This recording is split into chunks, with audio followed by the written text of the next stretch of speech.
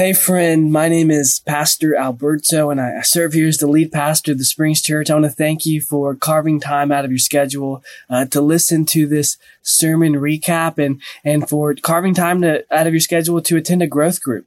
If you're wondering what a growth group is, maybe you've attended one for hundreds of times or maybe this is your first time. A growth group is a time where we gather as a community to grow in our relationship with God and in our discipleship to Jesus. And we do this by growing in the Word of God and growing with one another. We want to carve out time to look into the Word and to reflect on what was preached on Sunday so that we can put it into practice in our day-to-day lives, but also take time to grow in relationship and in community. Because Jesus has called us to family and called us to be in community, and growth groups are a great way where we live that out. So this Sunday, we looked at Genesis chapter 22, verses 1 through 14. If you have time, I encourage you to read that portion of scripture. And if you have a little bit more time, I encourage you to listen to the entire sermon. The reason why is because this text is considered one of the highest pieces in literature, in ancient literature.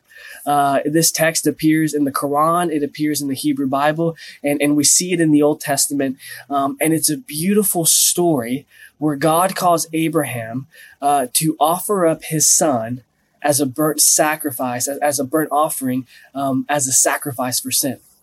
It's an incredible story and it raises a lot of questions. There's a lot of details that need to be unpacked and touched on to have at least a minimal understanding of the passage. So if you have time, I encourage you to check out the sermon, because I'm not going to be able to do it in less than 10 minutes, although I really want to, and I'm fighting the temptation to go through every single detail because it's an incredible passage. But what we see happening in the story, if we could break it down into three parts, the first one is the climb. The second one is the binding, and third is the provision. In this story, God calls Abraham to go up this specific mountain where he's called him to lay down his son's life as a burnt offering. And as we read this story, all sorts of questions come to mind, like why would God command such a thing? What is he doing? What is happening? And really the best way to understand this scripture, and I would argue the only way to understand this passage, is in light of the life and ministry of Jesus. You see, all of the whole story of the Bible is this one thread, this one narrative that points and culminates to the person of Christ and in his ministry, in his life, in his death, and in his resurrection.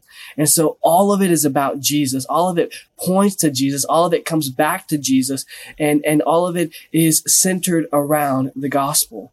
And so we don't interpret this story as a standalone story in the Bible. Rather, we interpret it through the life and ministry of Jesus.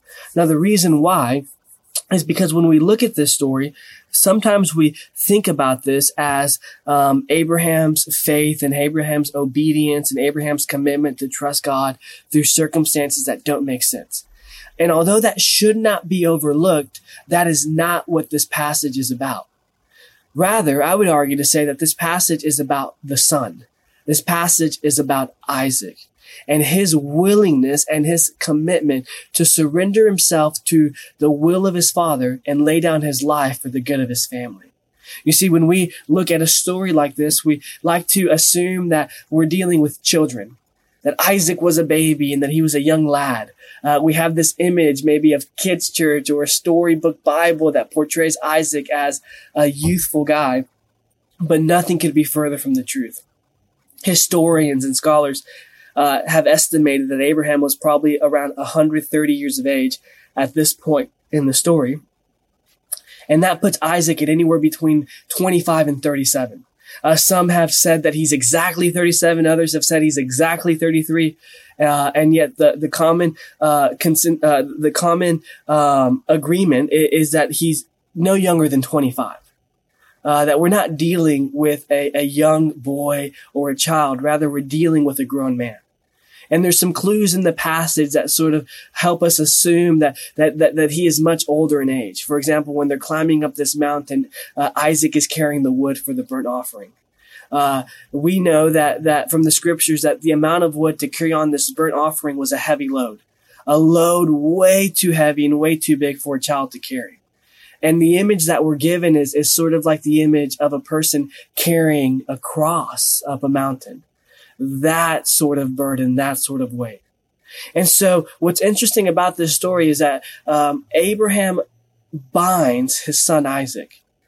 In the Jewish tradition, this passage, this story is called the Akedah. And the reason why it's called the Akedah is because that is a Hebrew word for binding. And what is happening is that it's making you place your attention on Isaac being bound. And you would ask yourself, why? Well, when you consider Isaac's age, when you consider the circumstance, Isaac could have easily overpowered his father. Isaac could have easily pushed his old father out of the way. He could have easily fled and ran away and saved his own life. Yet we don't see that happen.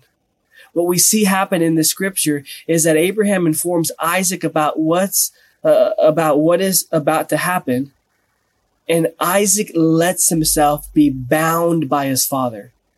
Isaac lets himself be bound and laid on top of the wood to be offered up as a burnt offering to God. Now, this is incredible because this speaks volumes of Isaac's willingness to be surrendered for the good of his family and to surrender his will to the will of his father. And you see, as crazy as Abraham's faith and obedience is, imagine how thought-provoking and incredible Isaac's faith is. And his faith and his commitment to lay his life down for the good of his father, for the good of his family, and to surrender his will to the will of his father. You see, this is an incredible story that points to another story, and that is the story of Jesus.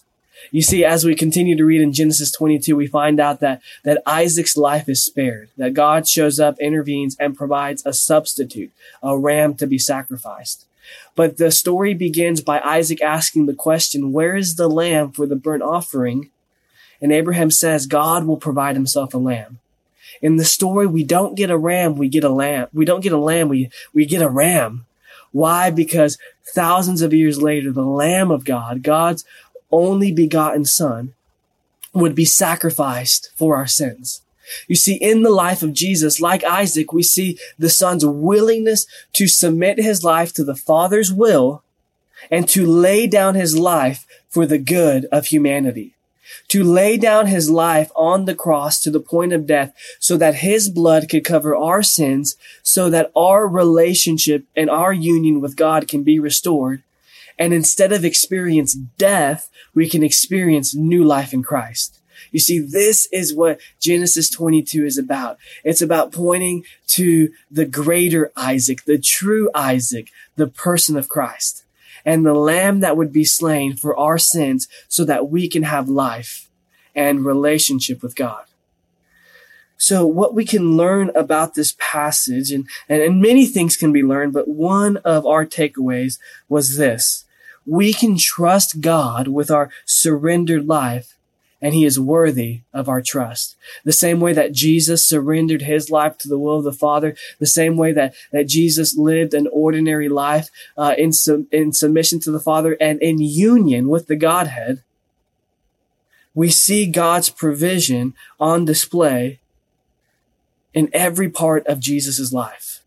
And God providing hope and mercy and strength and life and joy for Christ. And that is the same provision that we receive and that we have access to.